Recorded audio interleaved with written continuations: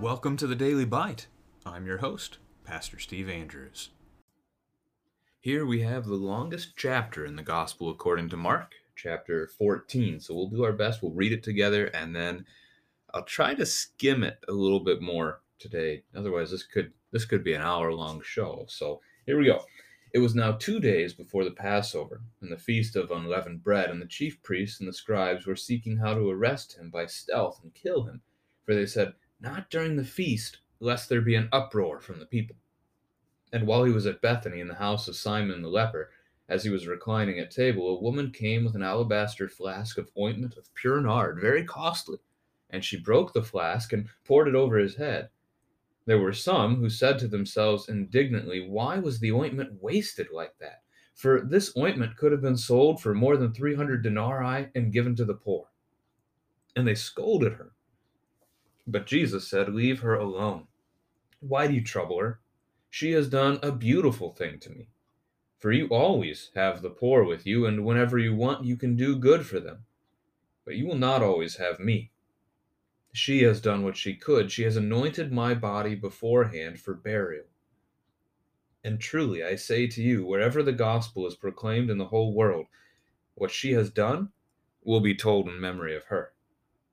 Then Judas Iscariot, who was one of the 12, went to the chief priests in order to betray him to them. And when they heard it, they were glad, and promised to give him money. And he sought an opportunity to betray him. And on the first day of unleavened bread, when they sacrificed the Passover lamb, his disciples said to him, "Where will you have us go and prepare for you to eat the Passover?" And he sent 2 of his disciples and said to them, "Go into the city, and a man carrying a jar of water will meet you. Follow him. And wherever he enters, say to the master of the house, 'The teacher says, where is my guest room, where I may eat the Passover with my disciples?' And he will show you a large upper room furnished and ready. There prepare for us." And the disciples set out and went to the city and found it just as he had told them, and they prepared the Passover. And when it was evening, he came with the 12, and as they were reclining at table and eating, Jesus said, "Truly I say to you, one of you will betray me, one who is eating with me." They began to be sorrowful and to say to him one after another, "Is it I?" He said to them, "It is one of the 12, one who is dipping bread into the dish with me. For the Son of Man goes as it is written of him. But woe to that man by whom the Son of Man is betrayed. It would have been better for that man if he had not been born." And as they were eating, he took bread, and after blessing it, broke it and gave it to them, and said, "Take, this is my body." And he took a cup, and when he had given thanks, he gave it to them, and they all drank of it. And he said to them, "This is my blood of the covenant, which is poured out for many. Truly I say to you, I will not drink again of the fruit of the vine until that day when I drink it new in the kingdom of God." And when they had sung a hymn, they went out to the Mount of Olives. And Jesus said to them, "You will all fall away, for it is written, I will strike the shepherd, and the sheep will be scattered. But after I am raised up, I will go before you to Galilee." Peter said to him, "Even though they all fall away, I will not." And Jesus said to him, "Truly I tell you, this very night, before the rooster crows twice, you will deny me 3 times. But he said emphatically, "If I must die with you, I will not deny you." And they all said the same thing. And they went to a place called Gethsemane. And he said to his disciples, "Sit here while I pray." And he took with him Peter and James and John, and began to be greatly distressed and troubled. And he said to them, "My soul is sorrowful, even to death. Remain here and watch." And going a little farther, he fell on the ground and prayed that if it were possible, the hour might pass from him. And he said, "Abba, Father, all things are possible for you. Remove this cup from me. Yet not what I will, but what you will." And he came and found them sleeping, and he said to Peter, "Simon, are you asleep? Could you not watch 1 hour? Watch and pray, that you may not enter into temptation. The spirit is indeed willing, but the flesh is weak." And again he went away and prayed, saying the same words. And again he came and found them sleeping, for their eyes were very heavy, and they did not know what to answer him. And he came the third time and said to them, "Are you still sleeping and taking your rest? It is enough, the hour has come. The Son of Man is betrayed into the hands of sinners. Rise, let us be going. See, my betrayer is at hand." And immediately while he was still speaking, Judas came, one of the 12, and with him a crowd with swords and clubs from the chief priests and the scribes and the elders. Now the betrayer had given them a sign, saying, "The one I will kiss is the man. Seize him and lead him away under guard." And when he came, he went up to him at once and said, "Rabbi," and he kissed him. And they laid hands on him and seized him. But one of those who stood by drew his sword and struck the servant of the high priest and cut off his ear. And Jesus said to them, "Have you come out as against a robber with swords and clubs to capture me? Day after day I was with you in the temple teaching, and you did not seize me. But let the scriptures be fulfilled." And they all left him and fled. And a young man followed him with nothing but a linen cloth about his body, and they seized him. But he left the linen cloth and ran away naked. And they led Jesus to the high priest, and all the chief priests and the elders and the scribes came together. And Peter had followed him at a distance, right into the courtyard of the high priest. And he was sitting with the guards and warming himself at the fire. Now the chief priests and the whole council were seeking testimony against Jesus to put him to death, but they found none. For many bore false witness against him, but their testimony did not agree. And some stood up and bore false witness against him, saying, "We heard him say, 'I will destroy this temple that is made with hands, and in 3 days I will build another not made with hands.'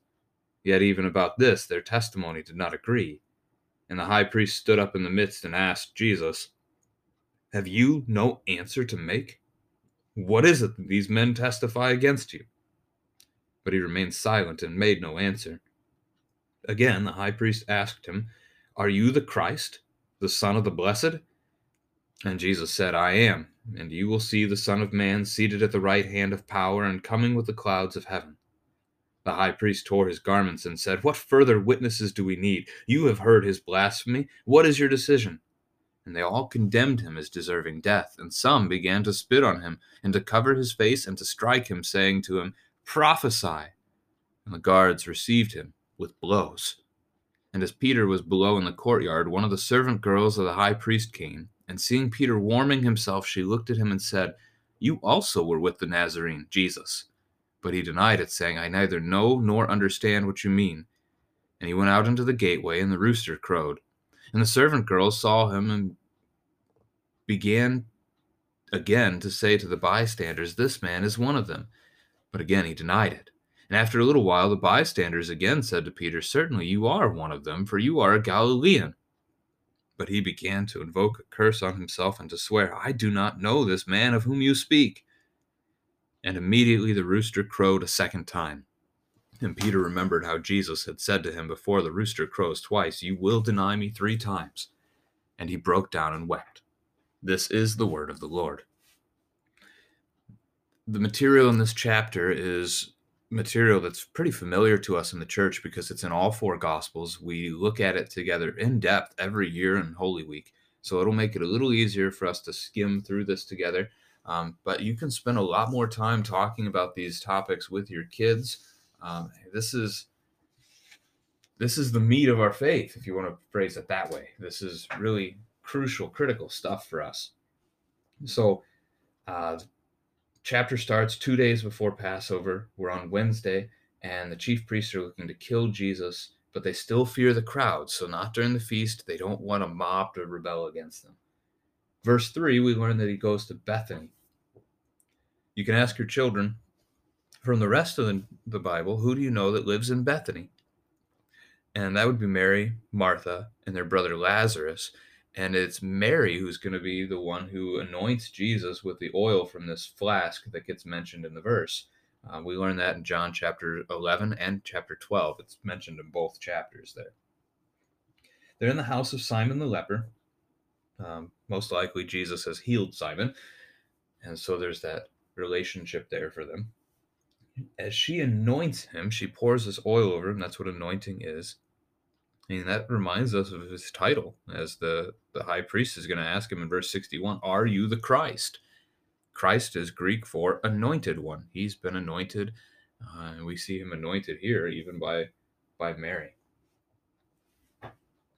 The crowd gathered at the house, which would primarily be the disciples, are angry over this and think that it's a waste. 300 denarii, that's 300 days' pay. That's almost a year's wages that this was worth. And they wanted to use it to care for the poor. Maybe. They scolded her for it, but Jesus claims it's a beautiful thing. And verse 7 is important for us even today. You will always have the poor with you. Whenever you want, you can do good for them. We often think we can fix poverty. We can't fix poverty. I mean, if we were to fix poverty, then what Jesus said here would be false, and he wouldn't be God, because he knows all things. So we try, we do what we can to aid them. We do good for our neighbors who are in need, but we should not be so prideful to think that we can completely fix and eradicate a sinful nature problem in this world, especially when Jesus himself has said that we can't. She has anointed my body beforehand for burial. Notice how we don't get any argumentation against Jesus that he says he's going to die. Maybe they're thinking greatly off in the future still. I don't know. He makes the note in verse 9 that wherever the gospel is proclaimed, this account will be told of this woman. Very much true, as it got recorded by multiple authors of Scripture for us. Verse 10, Judas Iscariot goes to betray him. What does he give to the high priest, and what do they give to him? They offer him 30 pieces of silver in order that he would give them a secret location where they could find Jesus. So they want to get rid of Jesus, but they feared the crowd. So the agreement from Judas here is to give them the location of a resting place where they would find Jesus and his disciples alone, without a crowd, which has been impossible for the chief priests so far. They've not found that opportunity.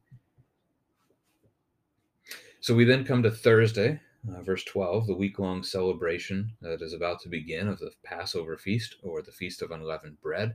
And really, this is a neat God-ordained event, that God has already ordained it, that a house will be a guest room prepared for them to eat the Passover together, and they will find this guy, and they will go there. We don't talk about that one very often, but it is neat when you stop and think about it. Then they go, they're reclining at table together, and Jesus makes the announcement of the betrayal that is to become, and the disciples don't know who it is, but Jesus makes the comment, verse 21, that it is necessary, but still, woe to the one who betrays him. So Jesus must be betrayed in order that his death and resurrection can happen to be our salvation for us, to forgive our sins and give us life. But still, woe to the one who does it. It would be better if he had not been born. The Greek word there is ganao, which means begotten. So not just birth, but really even existence. It would be better if his parents had never conceived him. To have not existed would be better than the end outcome will be for that man, which again, that's Judas. Verse 22 through 25. These are very familiar to you. You can ask your children where they hear these words. Jesus taking bread and taking the cup, giving it to them. This is my body. This is my blood. Such key words. Jesus calls this here the blood of the covenant. Sometimes you hear testament. I much prefer the word covenant here. It's the Greek word diatheke, and it connects us to the Old Covenant and the New Covenant, which is really Old Testament, New Testament, which you could call the books, the whole books of the Bible is the Old Covenant and the New Covenant.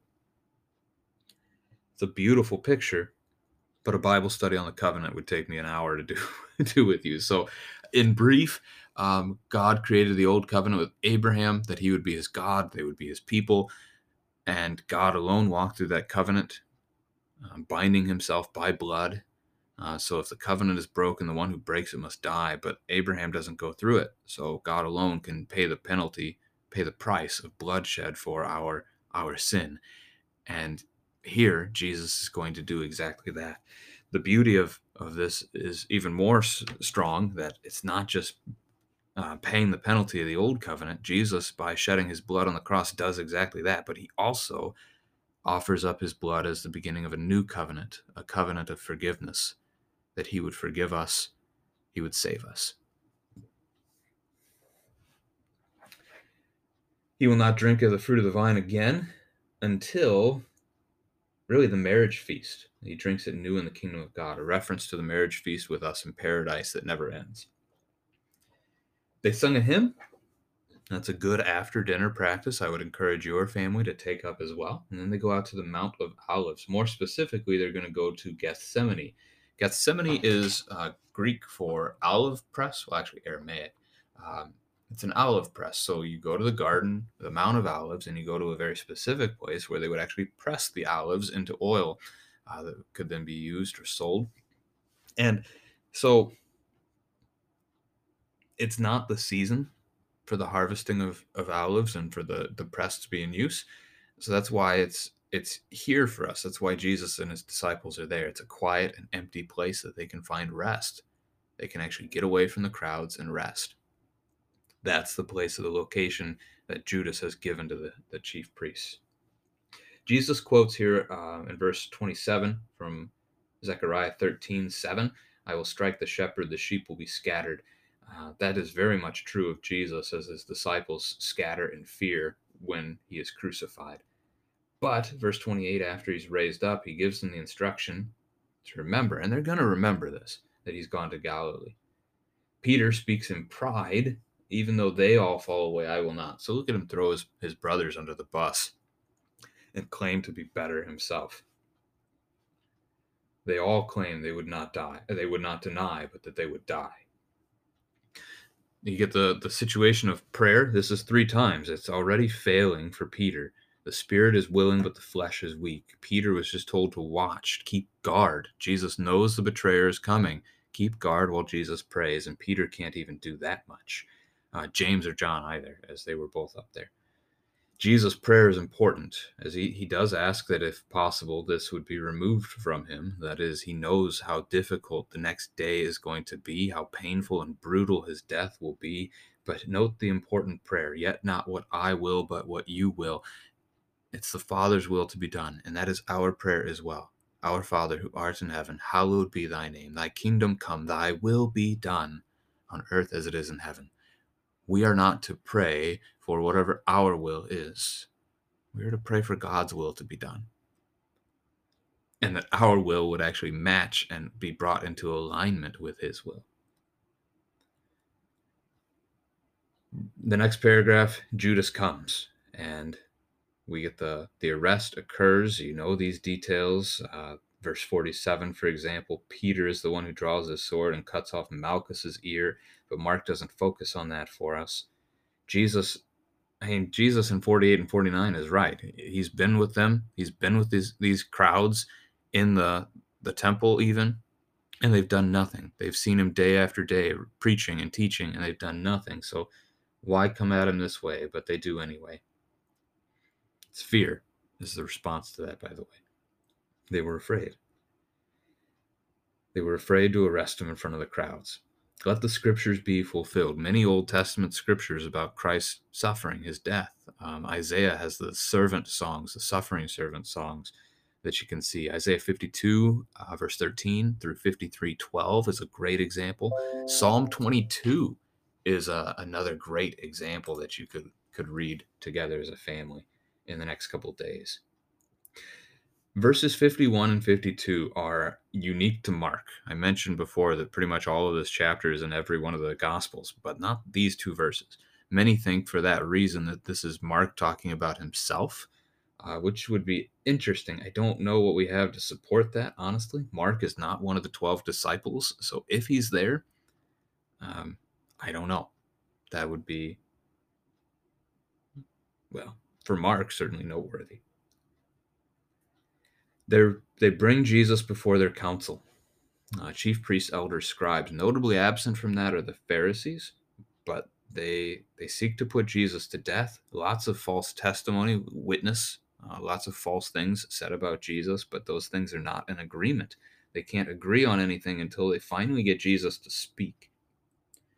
They ask him if he is the Christ, and he says yes. He says, I am, which is the Old Testament name of God for God himself to speak. Ehwe, I am who I am. Ehwe asher ehwe. Jesus makes that kind of a statement here. And they are infuriated. They tear their garments, which is a sign of grief and mourning. And they declare that he has blasphemed, and they condemn him to death. Blasphemy is to speak against God. So they spit on him, they cover his face, they strike him, they hit him with blows, they do all kinds of wicked things to him. And that's just the beginning, as they're going to drag him off next. We haven't seen that yet. That's chapter 15. They're going to drag him away to Pilate. Now, in the last closing bit here, Peter denies Jesus 3 times, just as he predicted. So first 2 times are at the hands of that servant girl who recognized him. And then the rooster crows once in between the first and the second. And then the crowd claims that he's a Galilean, so he must be with Jesus, because Jesus comes down from Galilee to that region. And he again denies it. The rooster crows the second time, and he remembers what Jesus said, and he breaks down, and he weeps. You could ask your kids here, why would he not admit? Why couldn't he say to the crowd that was there that he believed in Jesus? Fear. Fear that he would die, that they would kill him too. Even though he said he would die with Jesus, here he's not willing to die with Jesus. This is a challenge for us in the church today. Around the world, as Christians are killed for their faith in Christ, and if persecution does hit us, we might be willing here in the moment to say, oh yeah, I would stand up for Jesus. I would confess my faith. But the challenge in the moment when you're actually there, a very difficult thing. We pray that the Lord would give us strength to remain faithful, whatever happens in this life. Praise